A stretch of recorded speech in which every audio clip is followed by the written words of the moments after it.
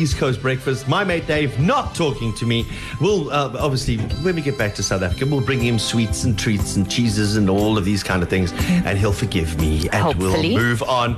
But until then, I have to source my stories from elsewhere, and of course, I found out one in Switzerland. True story. The origins of yodeling.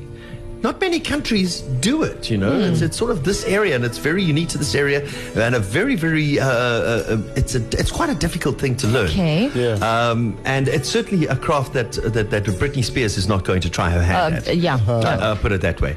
So this is where it comes from. Where does yodeling come from? Many years ago, a stranger, a man, was traveling through the mountains of Switzerland.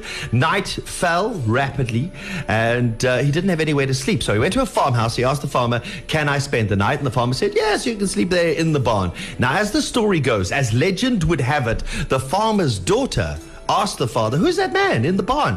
And he said, "Oh, it's just some fellow traveling through. He needs a place to stay for the night, so I told him he could sleep in the barn." The daughter said, "Well, maybe he's hungry." She prepared him a plate of food, took it to him in the barn. He only came back about an hour later. The daughter returned, clothing disheveled, straw in her hair, and she went straight up to her bedroom. And the farmer's wife, very observant, then suggested that perhaps the man was also thirsty.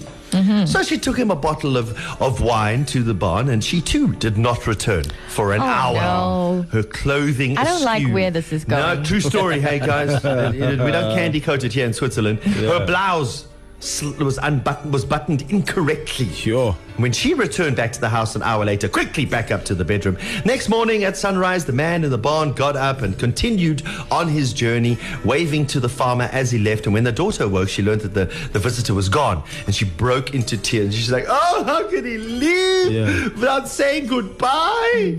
I love him. He loves me. Last night we had passionate love." And the farmer's like, "What?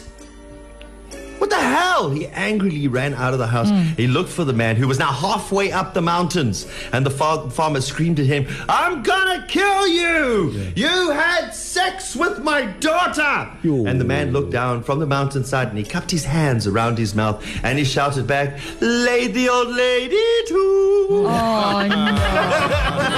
No. Oh, my word. True story.